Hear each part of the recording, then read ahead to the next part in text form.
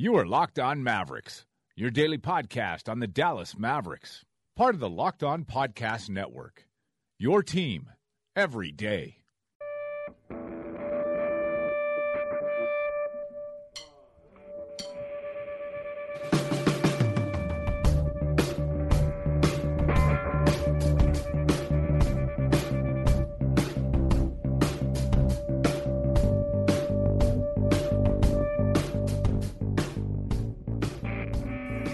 All right, it's the Locked On Mavericks podcast for Tuesday, February 7th. I'm Mike Marshall. He is Jacob Kemp. He's at NotJackKemp on Twitter. I am at Machine Sports. If you're into that kind of thing, you can follow the show at Locked On Mavs as well. And I'll usually post it whenever the episode gets out of the audio oven and it's ready for you. Feel free to send us some emails at Locked On Mavs as well. And if you'd like us to be speaking about your company at this exact moment, you can reach out to us, and we'll see what we can do for you. We'll make some deals happen. But, Jacob, say I want to go to this Mavericks game tonight at the AAC, but I'm also an adult baby, and I don't know where to get tickets from. What would I do? Well, first, you're going to have to search around several different sites, I think, like 20 or 30 of them. It's really inconvenient. There's no better way. Well, this is the point in the ad whenever I take on assumed knowledge that I didn't have prior to the beginning of the ad, thus to speed up the ad. Yeah. You would go to SeatGeek. You would go to SeatGeek, the SeatGeek app or the website. In this instance, we're going to direct you towards that app. Say you want to go see U2 on May 26th. Hey, the day before my birthday. I'm not going to be there, but you can go. 21 Pilots, maybe, on February 22nd. Anything you want to get out and see, a live event, a concert, a basketball game, perhaps. You're going to download that SeatGeek app. You're going to throw it on your phone. You can check out your sight line from your seat. A green ticket would be good value. They'll grade them for you in case you can't, you don't have critical thinking skills. Red would be bad value. And they're going to take all the tickets from all the little tiny sites that you don't even know about and put them right in front of you. And why you care about this is because we're going to save you some money. Bottom right corner on that SeatGeek app, it's the Me tab, it's the Settings tab, it's your Account tab, it's all of those. You hit that, middle of the screen is going to say enter promo code, and you're going to throw in the promo code LOMAVS, as in Locked On Mavs. And that's going to save you $20 off your first purchase via the SeatGeek app. Again, the promo code LOMAVS. There you go. All right, episode number 81. The Mavs lose in Denver. I think we said this was going to happen. I don't remember. But the Nuggets, very low-key, have been playing okay basketball. 9-5 in their last 14. Won their last 7 at home. The only thing that's really been bothering them is back-to-backs. They're 2-9 on the tail end of back-to-backs. Otherwise, they're a 500 team. They're 20-19 on the season. So I knew this kind of spelled trouble for the Mavs, and I think this is the example we used last week whenever I was like, they're going to go into games and they're just going to be physically outmatched. If you're rolling out Dirk at center against Jokic, they can still roll out Nurkic, they can still roll out Hernan Gomez. They didn't even have Fareed or Gallo, but they still can out-physical you from the jump. And that kind of happened in the second quarter, and the Mavs never really got back into it. Yeah, if you're giving up 30 in the second quarter. I mean, I thought they might have a little bit of a chance early with Jokic getting into foul trouble in the first quarter. Because then you can – I don't know. And the thing is, they didn't even go to Nurkic then, Yeah. They went to Darrell Arthur, I believe, at that point of the game. And, that plays better for the Mavs 5-out, but it doesn't matter because – Gary Harris and Will Barton were careering. Gary Harris can effing ball. Dude, he kills us. I swear to God, he has his best games against us, but it's so consistent that I'm like, well, that guy's got it. Yeah. I like their team a lot. I like how they've played really fast. Yeah. I'm a Mike Malone fan. They have, like we've talked about, a little bit of his fat head. That's right. Listen, man, if it was not for the viral meningitis, that guy would still be coaching in Sacramento, and they would have made the playoffs last year. Yeah, or year before, whatever it was. I'm convinced of that. Yeah, they were above 500, which usually will get you done for the 8th seed in the West. But anyways, I'm a fan of his. I know that they didn't even need Moutier last night. Yeah. He's Dude, banged Jamal up. Murray. Yeah. Jamal Murray's scary. Like, I know they've got a lot of high picks and a lot of dudes that can do some fancy things on the offensive end of the court, but if I'm taking one player off that team that's not named Jokic, I think it might be Jamal Murray in his future because he is just slick. Like, I'm watching the second quarter again right now, and he's just spazzing out, like getting whatever shot he wants against, like, Justin Anderson. Yeah. He's very impressive. They have a number of, I think they're not that far away from being like the next Utah. Yeah, I agree. If one of these dudes turns into, Jokic might already be on the track to be considered as good as, why am I blanking on? Gobert? No. Why am I having a brain fart on their white plate? Gasol? No, Utah. Oh, Utah's what? Which one? Hayward? Yeah, Gordon Hayward. They're just, I don't mean as far as like the position. I mean as far as. Oh, okay. You need a guy. You need a guy that you can consider a lead dog, and Jokic doesn't totally fit that mold, but he's probably talented enough to be. His passing is stupid. He had 9 assists last night. That's just dumb. So, yeah, I think you probably could have seen this coming. What the Mavericks were like, you said it's 2-9? Or the Denver was 2-9? Because I think the Mavericks 2-9 at the tail end of back-to-backs. Man, I think the Mavericks might be 2. Yeah. No, they've won 1 this year. I think it was last week. Yeah, it was 0-9 before that. So they're. It was the Cleveland. It was the Cleveland win. That was their first right. win on the tail end of a back-to-back this season. That's right. Which is not that hard to believe, considering it's the first time they'd won 4 in a row. Right. But dude, they had with the huge win Friday night. You can't be mad about them getting. First of all, Denver's probably better. Yeah. And they're on the road. And so it's not really that surprising. Tonight is the one that worries me. Yeah. Denver, I mentioned it, won their last 7 at home, and if they're not on the tail end of a back-to-back, they're a completely different team. And the beginning of that second quarter when the Mavs started 1 for 5 from the field, and then that lineup of Yogi, Devin, Justin, Dirk, and Salah just got them destroyed in every which way, and they couldn't get a decent look. And but yeah, it drops them. They had a chance to pull within 1 game of the 8th seed last night, but this knocks them down to 3 back again after losing in Denver. It was basically a two games in the win or loss column type of game, and so in between the Mavericks and the Nuggets are the Trailblazers, who are 1.5 back, right directly in the middle. The Mavs are 3 games back at the Nuggets. They're 1.5 back at the Trailblazers. They can pull within a game of the Trailblazers tonight, but it is on the back end of a back-to-back, which should worry you. And the Mavericks' win total projection by 538 has kind of stayed stable since they knocked off Cleveland. They jumped up to 35 and 47, and they've been there basically since that moment, which would put them 10th worst team in the league. But, we'll see how that works out. We've talked about the 538 projections where they don't really factor in why how the pizza gets made. They don't really assume that. They just take your results. But the other thing is that along with those results is I have no effing clue how Miami is pulling this off. Wow. And I think a couple of those games were without Dragic, and they've won 11 in a row. So that's a team that was right there with you. And then at the same time, Philadelphia and Minnesota, because Embiid hasn't been playing at all, right, which is a whole other topic. But they're headed back the other direction. So, and then before we move on to Yogi, I actually think Okafor is a pretty good fit in New Orleans because I think you could play them together. I think you could play Brow and Okafor. We'll call one of them the 4 or the 5. It doesn't matter because Davis is going to defend your 5. Yeah, I think if they do that, they're going to get a lot better. Yeah, I don't know about a lot better, but they'll be better than whatever they are now, which I believe is the 8th worst team in the league. Yeah, they're projected to be the 5th overall pick.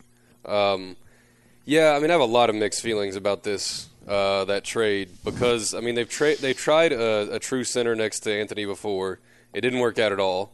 He needs to be playing 5, and with Okafor, he can play the 5, and Okafor can play the 4 offensively. But what that team's lacking, like, I don't think Jahlil Okafor necessarily fixes any of it, and I worry about him occupying a lot of the same space that Anthony's trying to get to, which they can stagger their minutes, obviously, and run their offense. Like, dude, when AD goes off the court, their offense, unless Tyreek goes insane, like I did their game last night, and this happened. When AD went off the court, he like dove into the stands, hurt his shoulder for a minute. He went off the court. The game got away from him, but they ended up winning in the end. But their second unit is just atrocious. They're rolling out like Solomon Hill and Langston Galloway for extended minutes, trying to like just grind blood out of both those stones to try and get points. And I don't know. I got a lot of mixed feelings about it. I think you could stagger their minutes a little bit to where Okafor helps your second unit, because I think he can be a pretty nice bench scoring big. And the other thing is, even though he occupies some of the same space, it's not like he's Omar Ashik. Right. Like he can shoot a little bit, and Oh yeah, that's what I mean. I don't want him to shoot from the elbows. That's where AD would live if he could. I don't know. It just kind of feels like a save my job kind of trade, quite honestly. Getting a really talented guy in his second or third year and saying, well, let me wait until these guys get worked in, because Dell Demps is about to get his ass fired because, I mean, they let Eric Gordon go, they let Ryan Anderson go, and they try to replace him with Langston Galloway and Solomon Hill. And that team's just like, there's no one. They don't have one alpha dog on that team, and I don't think Jahlil Okafor is an alpha dog either. But okay, so if you've got a first-round pick that's not that different from the Mavericks and Alexia Ajinça, that's about the same as like Dwight Powell or Salah Mejri. Would you trade the Mavericks first? And I don't know. I think Powell's probably better than Ajinça, but he is. Let's say Salah. Well, I don't know. That feels weird too. It's next year's pick, right? Yeah. I think it's 2018 with protections. I don't know. I've seen a couple different things that they were asking for Drew Holiday, and the Pelicans kind of backed away from that. And then they started talking about the 2018 pick with protections, which is interesting. Would you do that? I'd get in. I mean, if top 7 protected next year for a guy you're not sure if he can start, right? You think he can, but it's going to be a little hard, right? For Okafor, and you're throwing in like Bogut to make the salary match, like sure. Let's do it. Like I need young, talented dudes. And he's definitely one of those. And if he can figure it out and maybe even like give half a crap on defense, I think he's got that inside of him to be really special. So I would do it if I were the Mavericks, and I'd probably do it if I was the Pelicans too. But I kind of see through what they're doing with it, which is a save my job kind of trade. And I don't know. I think they need like a really good like veteran wing player, like a 2 or 3, and those don't come very cheaply, and they're hard to acquire, obviously. And this is the move they had to make. They had this one in front of them, and they needed to create some buzz and maybe save their job for another year, and this would definitely do that. So I don't know how it affects Nerlens. Really, doesn't make me happy. No, it doesn't. I mean, they seem increasingly comfortable paying him to be a backup big. Yeah. And I just remain convinced someone will take a chance on him with a big dollar amount. So yeah, I hope so. That I think is going to be a bad move for them, but what do I know? Yeah.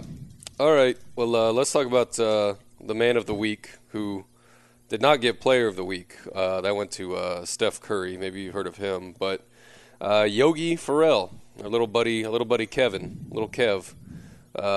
Went insane Friday night, hit 9 threes against the Trailblazers up in Portland.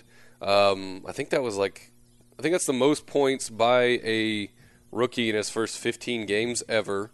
The first rookie ever to hit 9 threes in his first 15 games as well. And he earned himself a little bit of money. It was kind of, I think he said he had agreed to this deal prior to the Portland game, but he could probably get more money than this if he wants to run that on back, because he agreed to a 2-year deal, and all the Mavericks can offer you is a league minimum for an extension during the season. So he's going to make $507,000 the next 2 years. That's been announced? Yeah, I mean, that's all you can offer is a league minimum, and he said he's there's reports that he agreed to that deal. So he's going to make a little over $1 million the next 2 years. I guess the goodwill that they got by letting him start and taking a chance on him meant a lot to him. Because I think there was a very similar situation with Jeremy Lin in New York where he was on a non-guaranteed, got his contract guaranteed, then at the end of the season, they couldn't offer him hardly anything, and so he bounced to Houston because he was worth more than what they could offer. I don't know if it was minimum or what it was under their at the time, but yeah, he's going to be here for the next 2 years on the minimum, which is $507,000 a year, which I like. The thing I keep coming back to is what happens to Yogi when J.J. Barea comes back. Yeah. Like, he's not playing 37 minutes a night, but you're not paying him, the same dollar figure as, a lot of the backup guards you have. So, I don't know. I feel like he needs minutes. He needs to be playing a lot. I don't know if he's a starting caliber point guard, obviously. And I wonder what happens whenever he's not knocking down 3 to 4 threes a game, and in some instances 9. Well, he can get to the rim, though, man. I mean, that's the one thing is that his ability to get to the rim is probably the best on their team right now. Yeah, I mean, Seth during certain stretches, like against Portland the other night, good dude. He went blue steel in that fourth quarter against Portland. Like, their offense was playing like crap, and Seth kept bringing the ball up, and either Dame or McCollum would come out and check him, and he's like, no, that's not going to work. Yeah, Barnes and Curry have both gotten better at getting to the line, but I still think, just right off the rip, Farrell walks into the league and is getting to the line, 4 times a game. And yeah. So I don't know. I mean, they just don't really have anything like basically – it comes down to what is the future of J.J. Barea and Devin Harris. Yeah. Because I think we've talked before, like, it's probably not wise to expect either one of those guys to play a big role for you next year. Like, even though they're both, I think, Barea's is guaranteed. Mm-hmm. Harris isn't. Yeah, Devin's only partial, or if might be all of it might be up in the air, honestly. I don't know. 2017, 1.3 guaranteed out of 4.4. So that's pennies. Okay, yeah, that's nothing. And Barea is on the books for 3.9 next year, which is a very small deal. Yeah, it's nothing. But if they're here, they're going to play. So they either need to be not here or. Yeah, I think Devin's gone, and you use JJ, and you're going to be happy that you have 3-point guards whenever JJ does miss that month of the season. And Yogi gets, full on. I think you could get Yogi 20 minutes in, JJ 20 minutes, somewhere in there. What about Curry? Yeah, that's basically here's what it comes down to is if you've got those 3 guys, even if JJ's only playing 55 games a year or whatever, one of them is going to have to start at the 1 or the 2. Yeah, that's... Because otherwise you just don't have enough minutes to go around. I mean, we've already talked about maybe bringing Dirk off the bench. You're bringing Powell probably off the bench. You're bringing Anderson off the bench. You're probably going to have a first-round pick that you're not willing to start. Yeah. And at some point, it goes back to what we were talking about last week with, like, being conflicted about them winning. I don't care if they're winning as long as everyone's playing. But if, like, D-Will and Barea come back and all of a sudden I'm back to playing a combined 38 minutes a night for Yogi and Curry, then it's not worth it. Yeah, that ain't happening. I'm probably more comfortable with Curry starting and Yogi coming off the bench, and then, damn, Yogi and JJ playing together, though, that might be really bad. I don't know. They're about to get in a weird spot. They're about to get in, like, a Denver spot where you have, like, 5 guards that need, like, 24, 25-plus minutes a night. I'm more worried about next year than what happens whenever Barea comes back this year, since for sure. Since both Curry and Yogi are locked up. But still, if we're going to be losing these games, I want those guys playing. Yeah, exactly. And we talked about it pretty at length last week about I don't care how you get like 3 to 5 really young, exceptionally talented, promising players. I don't care if it's with the top 5 pick or if it's with the top 10 pick and you develop the other dudes. I don't care. Just make it happen because that's what needs to happen. All right, we can close out with some Yogi numbers. So he started 5 games. He's now participated in 37 pick-and-roll situations in which he was the ball handler. In those 37 possessions, they've scored 35 points. That's 9.46 points per possession as a pick-and-roll ball handler. That would put him in the 81st percentile. And that's he's kind of stepping on Barea's toes, because that's the only thing J.J. Barea does whenever he comes in. So I'm very curious to see how that all works out. But yeah. So in spot-up situations and in transition, he's only got like 10 of each, so he doesn't really qualify for percentiles yet. But both of those, spot-ups and transitions, he is north of 1.28 points per possession, which I guarantee you would be number 1 if he did that for a season. He'd be in the 99th percentile if he did that for an entire season. And let's look at the lineups that he's done well in. Obviously, the starting lineup is the one that has the most minutes. The new starting lineup. Barnes, Curry, him, Matthews, Dirk. Yep. Yogi, Curry, Barnes, Wes, and Dirk. They have a 116.4 offensive rating, a 98.8 defensive rating for a plus 17.6. Let's see. Where was That's ridiculous. Yeah. And then his best 3-man unit that he participates in, oddly enough, is with Devin Harris at the 2. With Yogi, Devin Harris, and Wes Matthews, that 3-man grouping. Granted, they've only played 13 minutes together. They have a 181 offensive rating, an 84 defensive rating for a plus 97.1. And, oh, by the way, okay, so starting Yogi at your point guard, you might think that you're, like, surrendering a couple things. Let's just say rebounding. Rebounding's been pretty good, at least with that new starting lineup. You roll out Yogi, Curry, Wes, Barnes, and Dirk, so everyone's sliding up a position after basically after Yogi. They're rebounding the ball at 52%. That's their rebound percentage. That's winnable. That's fine. That's more than fine. Their overall numbers are something around like 45 or 46, which makes them worse than the NBA. Right. So that would put you in the top 10. Yeah, exactly. And then their turnover percentage is going to be one of the lowest in the league at 11.5. I think they've been I've got their last 15 pulled up here. Let's see. Turnover percentage in their last 12 is 10.7%.